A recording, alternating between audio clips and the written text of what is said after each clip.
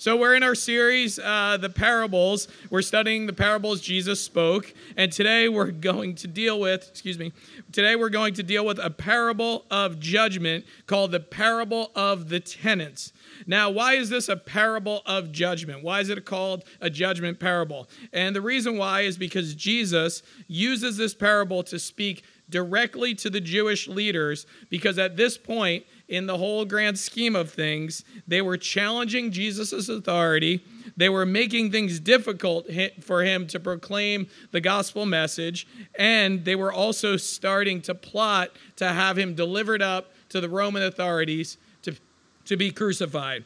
So basically what happens is Jesus tells this parable, which kind of recounts what historically happened with the Jewish people and their response to the prophets that were sent.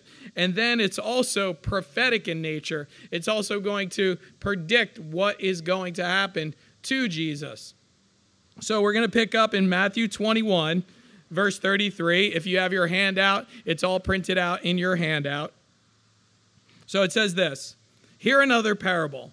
There was a master of the house who planted a vineyard and put a fence around it and dug a wine press in it and built a tower and leased it to tenants and went into another country." So in this parable, the master represents God, the vineyard is Israel, and the tenants are the leaders of Israel. Now, the Jewish leaders, on hearing this, would understand this language of the vineyard being known as Israel. Because in Isaiah 5, 1 through 2, it says this. It's a prophetic passage. It says, "Let me sing for my beloved, my love song concerning his vineyard. My beloved had a vineyard and on a very fertile hill. He dug it and cleared it of the stones and planted it with choice vines. He built a watchtower in the midst of it, and he hewed out a wine vat in it, and he looked for it to yield grapes, but it yielded wild grapes." So basically, this is a prophecy of how the Jewish people would respond to Jesus. They would be like wild grapes.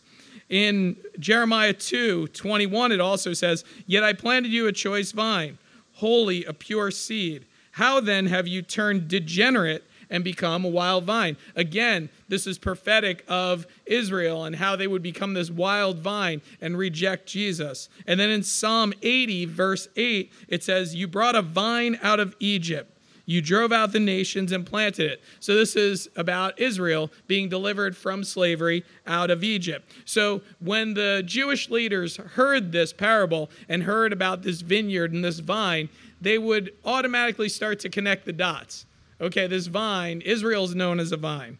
So now these passages have historical content, obviously, but they also have prophetic content because they predict the unwillingness of the Jewish people to accept Jesus.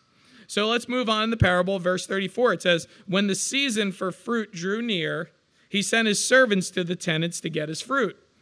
And the tenants took his servants, beat one, killed another, and stoned another. Again, he sent other servants, more than the first, and they did the same to them." So the servants represent the prophets. So now historically, the prophets were messengers sent by God to reveal God's plan to the people and also to confront people, when the Jewish people, when they were in sin. So if you read through the Old Testament, you'll find that in many cases, the prophets were beaten, they were abused, they were killed for bringing God's message to God's people. So we get into some foreshadowing now and some prophecy. It says this in verse 37. It says, "Finally, he sent his son, saying, 'They will respect my son.' But when the tenants saw the son, they said to themselves, 'This is the heir. Come, let us kill him and have his inheritance.' And they took him and threw him out of the vineyard and killed him." So now, obviously, Jesus here is now speaking of himself. He's speaking about himself. The Son of the Master is the Son of God.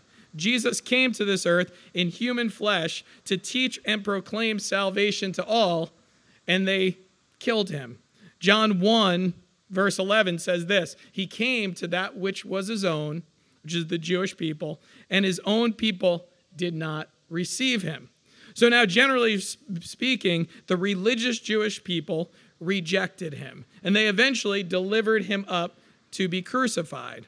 So what Jesus does next at the end of this parable is, instead of saying what should happen to these evil tenants that killed the servants of the master, that killed the son of the master, what should happen? Instead of saying this is what should happen to them, here's what he does with the religious leaders that are listening. He asks them, he says, what therefore the owner of the vineyard, when therefore the owner of the vineyard comes, what will he do to the tenants? So instead of telling him what they should do to the tenants, he asked them, what do you guys think? In your judgment. So Jesus is asking, what do you expect this master to do? What do these people deserve? What does justice look like in this situation?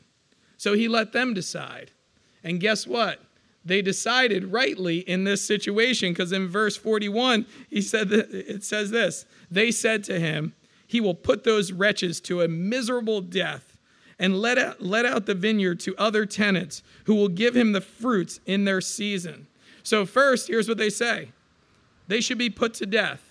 And then they say this, then the vineyard should go into the hands of new tenants, tenants that will actually take good care and give the master the fruits that are rightfully his. So let's stop here for a minute. Now we see the Jewish leaders viewing the situation and saying this is what justice looks like in the situation. Put to death the wicked tenants and give the new tenants an opportunity to steward the vineyard. So Jesus basically told this parable to engage their emotions and challenge what Israel did to the prophets and what would eventually happen to him. So you see how Jesus used this parable, this story, to actually engage them, to make them think, what would you do in this situation? If that was your vineyard, if those were your tenants that you hired, if those were your servants that you sent to those tenants and they killed them, if that was your son and you sent them to those tenants and they killed your son, what would you do? And they answered. So now that he had their attention, Jesus said to them in verse 42, have you never read the scriptures? Have you never read the scriptures? The stone that the builder rejected has become the cornerstone. This was the Lord's doing and is marvelous in our eyes. So now here's what Jesus does. Before we get in deep here, I want to ask you a question. I want you to focus in on the question. He says this, have you never read the scriptures? He's talking to religious Jewish leaders and asking them, have you never read the scriptures? This was to very religious people that should know the scriptures.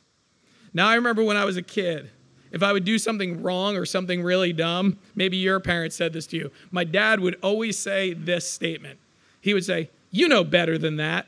Anybody else's parents say that? You do something wrong. You know better than that. That's basically what Jesus is saying to the religious leaders here.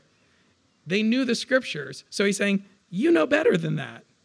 But you know what? Let's move away from this parable for a few minutes and apply it to our everyday Christian life.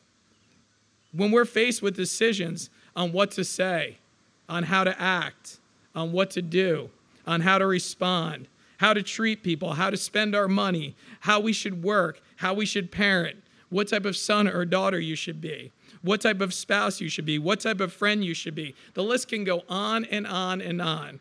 When we're faced with decisions on how we should act in any and every situation, Jesus is asking us, have you never read the scriptures? Do you know what the scriptures say about these issues? Well, listen, if you're facing a situation and you don't know what the scriptures say about it, or if the scriptures say anything about it, here's what you need to do. You have a responsibility to find out. You have a responsibility to dig in. Now, there's many ways to do that. First, get yourself on a steady diet of actually getting into the scriptures on a daily basis. But you know what? One of the easiest ways in 2021, one of the biggest gifts that we have right now in 2021 is actually the internet. Now, some of you might say, oh, the internet's bad, but we know the internet is a wealth of information. And guess what you can do when it comes to the scriptures? You can actually type in any browser this question: what do the scriptures say about fill in the blank? If you do that in your Google search, you can say, what do the scriptures say about this? And guess what it's going to do? It's going to spit out all the scriptures that talk about that issue or that situation. If there are any scriptures that deal with that, then what you do next is you look at all those scriptures, figure out which one applies, look at the context, study. I can guarantee if you start doing this in your life, not only will you learn, you'll actually grow because you're actually getting into God's word and you're using this search engine to actually help guide you and direct you in those ways. So then we have to ask ourselves at this point, what do these verses say to my situation? So then you can actually answer the question, yes, to Jesus when he says, have you never read the scriptures in those areas? But you know what? Sometimes you've read the scriptures, you know what they say, and you're faced with a situation, but you ignore the scriptures. And Jesus is asking you, have you never read the scriptures? Come on. Like my dad used to say, you know better than that. Come on. For you out here who are Christians, who know the scriptures, who know what these things say, when you're faced with a situation, you have to ask, you know what? I know what the scriptures say here. That's how Jesus is asking these religious leaders. They were very religious. They were brought up to know the scriptures. That's why Jesus says, have you never read the scriptures? Come on. You're reading these things. I'm right here before you. I'm the fulfillment of these very things.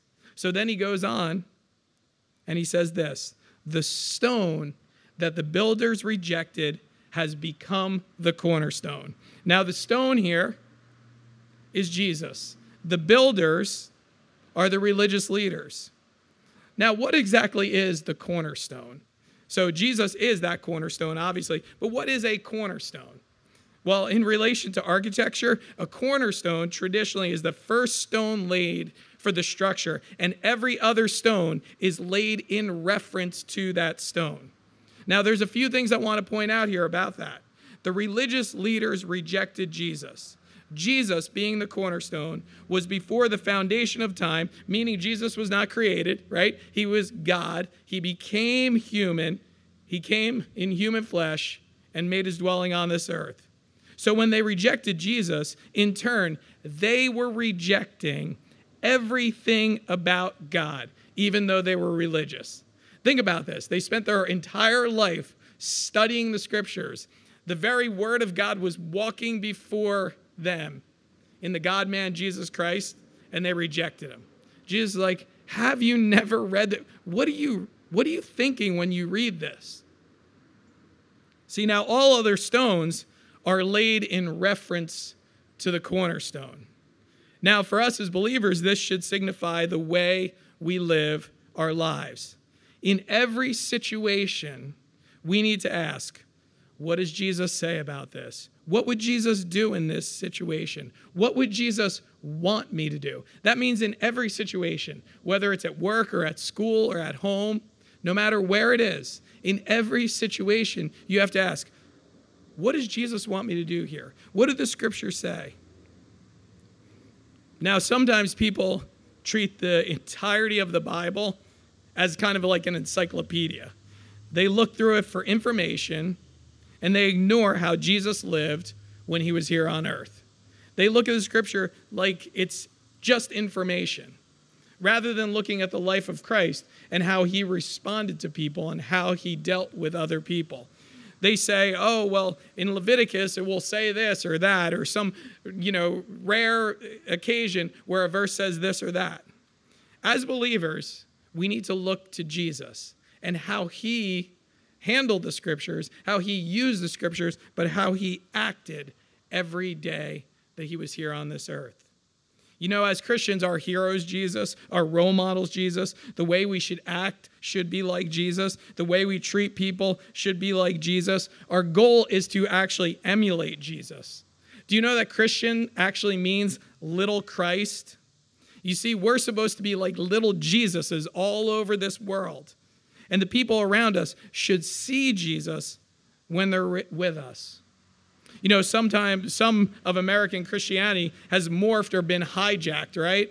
Have you noticed this? It's morphed or hijacked into like nationalism, conservatism, religious right. When we look at the way the people are living and handling themselves in many of those movements, we don't see Jesus at all, okay? We see a bunch of people that are actually acting like modern day Pharisees.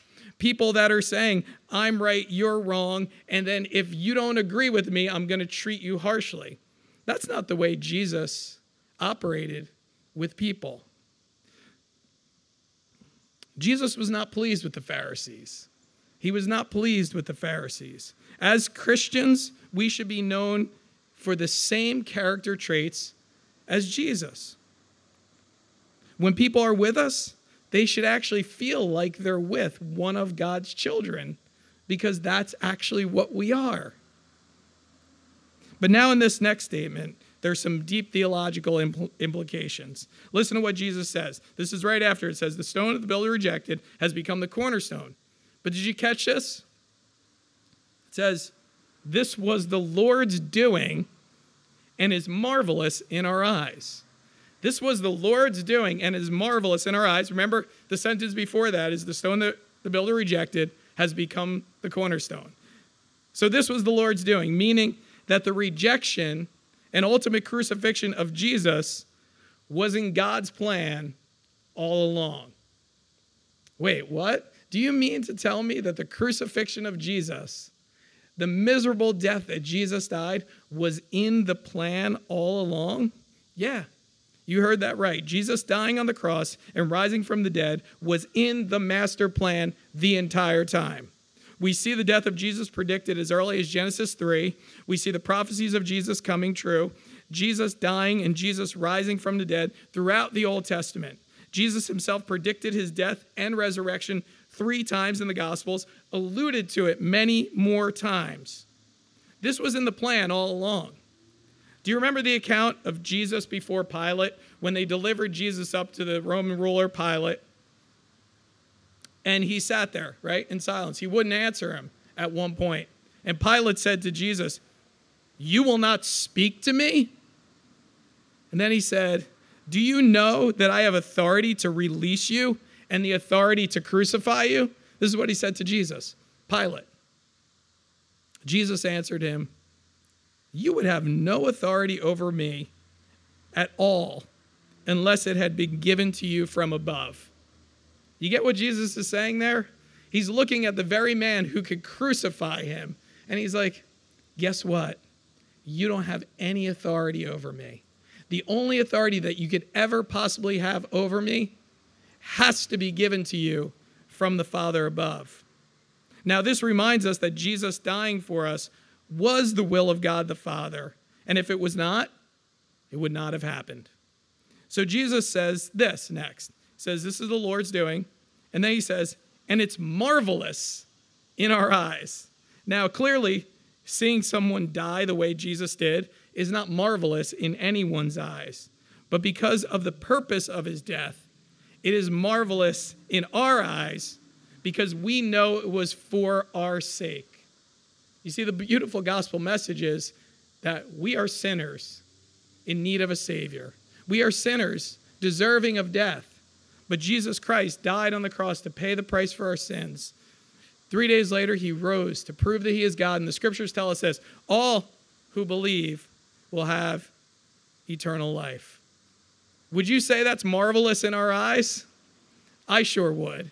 And that's what Jesus is telling us. This whole plan for our salvation is a marvelous, wonderful thing. We know we all hate to suffer and would rather not suffer. But we have to realize that suffering is actually not always bad. Do you know the suffering of Jesus brought us peace with God the Father? Maybe you suffered in some way in your life. Actually, maybe you're suffering right now in some way in your life. And then you start connecting the dots. And then you start to see through the suffering, you grew in your faith. Through the suffering, it changed you as a person for the better. And if it wasn't for that suffering, you would not be where you are today. Maybe now, looking back, you see that suffering as something marvelous that happened to you, even though when you were going through it, you're like, this really stinks. I don't like this. But God worked through this situation to help you realize what you needed to do, how you needed to respond. So now Jesus gives it straight to the religious leaders. In verse 43, he says, "Therefore I tell you, the kingdom of God will be taken away from you and given to the people producing its fruits." Now, does this mean that the Jewish people lose their salvation or heaven is taken away from them? Well, the answer to that is no, because they were never saved, okay? They were never saved. What Jesus is talking about is the fact that the Jewish leaders were called to bring forth God's message of salvation to the people. They failed because they rejected Jesus, and because of their rejection, they did not bring the message to the people. They were leading people the wrong way. So the kingdom is now open to the Gentiles, and the fruit produces the real saving faith, which results in others seeing who God is. Now we, right, those of us who believe, have this amazing opportunity to steward the kingdom, meaning we have a message of salvation for this world, and Jesus is saying it's your responsibility to bring forth that message to other people. So then Jesus goes on to tell them what salvation and what judgment look like. What salvation and what judgment look like. Verse 44, it says, "And the one who falls on this stone will be broken to pieces. And when it falls on anyone, it'll crush him." Now I want to break that down because in Isaiah 8, the prophet talks about the stone of offense to Israel, which is a reference to Jesus. And when we take a close look at this verse 44, I think Jesus is teaching two things. The first is about the person that is saved, or in other words, the person that becomes a Christian. They are the ones that fall on this stone, or in other words, fall on Jesus. And guess what? They're broken to pieces. We are broken to pieces. Now, normally we think, this is a negative. Broken to pieces, what do you mean? But when it comes to salvation, it's actually a positive, because this means that our pride or any ability that we thought that we had to work to save ourselves is broken down and shattered. And at that moment, we're actually able to come to Jesus. The one that is saved is the one that falls on the stone. The one that realizes, I can't do this on my own. I can't save myself. I can't be good enough. But Jesus loves me. And I'm broken in my sin, but Jesus forgives me. The second are the unsaved, or in this case, the parable towards the Jewish leaders. When the stone falls on them, they will be crushed. Now, this sounds harsh, doesn't it? This sounds harsh. They will be crushed. But what did the Jewish leaders, how did they respond when Jesus said, "What should the master do to these wicked tenants?" What did the Jewish leaders say? Crush them, right? So when the stone falls on them, they will be crushed. Now, I believe Jesus is teaching about the judgment of God that every person will face when they reject Jesus. They will be crushed. We must remember that just because someone doesn't believe that Jesus is God does not mean that Jesus is not God. And it does not mean that Jesus is not their God. And it does not mean that they will not stand before Jesus just like everyone else. Guess what? We have our opportunity to trust Jesus while we're here today, right? While we're here on this earth. And one day, we will stand before him. And when we stand before him, if we trust him, we're saved. But when we stand before him, if we've rejected him, the scriptures are very clear when it says we'll be crushed. We'll be crushed in judgment because we can't hold up to the righteousness and the holiness of God. So the closing of this account says, surprise, surprise, it says this: when the chief priests and the Pharisees heard his parables, they perceived he was speaking about them. Okay? Think about it. These religious leaders, they're hearing Jesus teach. They're watching him do all these miracles. He's teaching about these parables, and then all of a sudden they're like, guys, I think he's talking about us. Then it says, verse 46, and although they were seeking to arrest him, because they just wanted to get rid of Jesus at this point, they feared the crowds because they held him to be a prophet. So the religious leaders at this point were pretty triggered, okay? They were ready to arrest him, but they were afraid because the crowds of people were following Jesus. Jesus was gaining favor in the eyes of many. People were believing him. So they knew Jesus was speaking about them, but at that point they were afraid to do anything to him because the multitudes of people thought Jesus was a prophet. So now for us today, this parable of judgment obviously was directed very specifically to those Jewish religious leaders at that day. But what do we take away from this? Well, I think the main takeaway for us is this: fall on Jesus and be broken, and realize you need to trust him, or ignore him, and when you leave this earth, you will be crushed. I can assure you that his desire for you is to fall on him. I can assure you of that his desire, because he loves you, because he cares so deeply about you, his desire is for you to actually fall on him and be broken. Realize that you cannot save yourself, but that we have a loving Savior that is willing to save us. Let's pray together. Heavenly Father, we're so thankful for this day.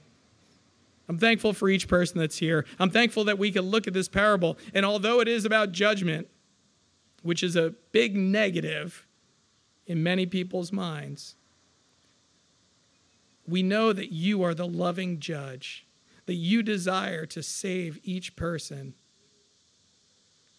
and that we have to come to you. I'm thankful for that. I pray, Lord, that if anyone here today does not know you as their Savior, they would fall on you and be broken.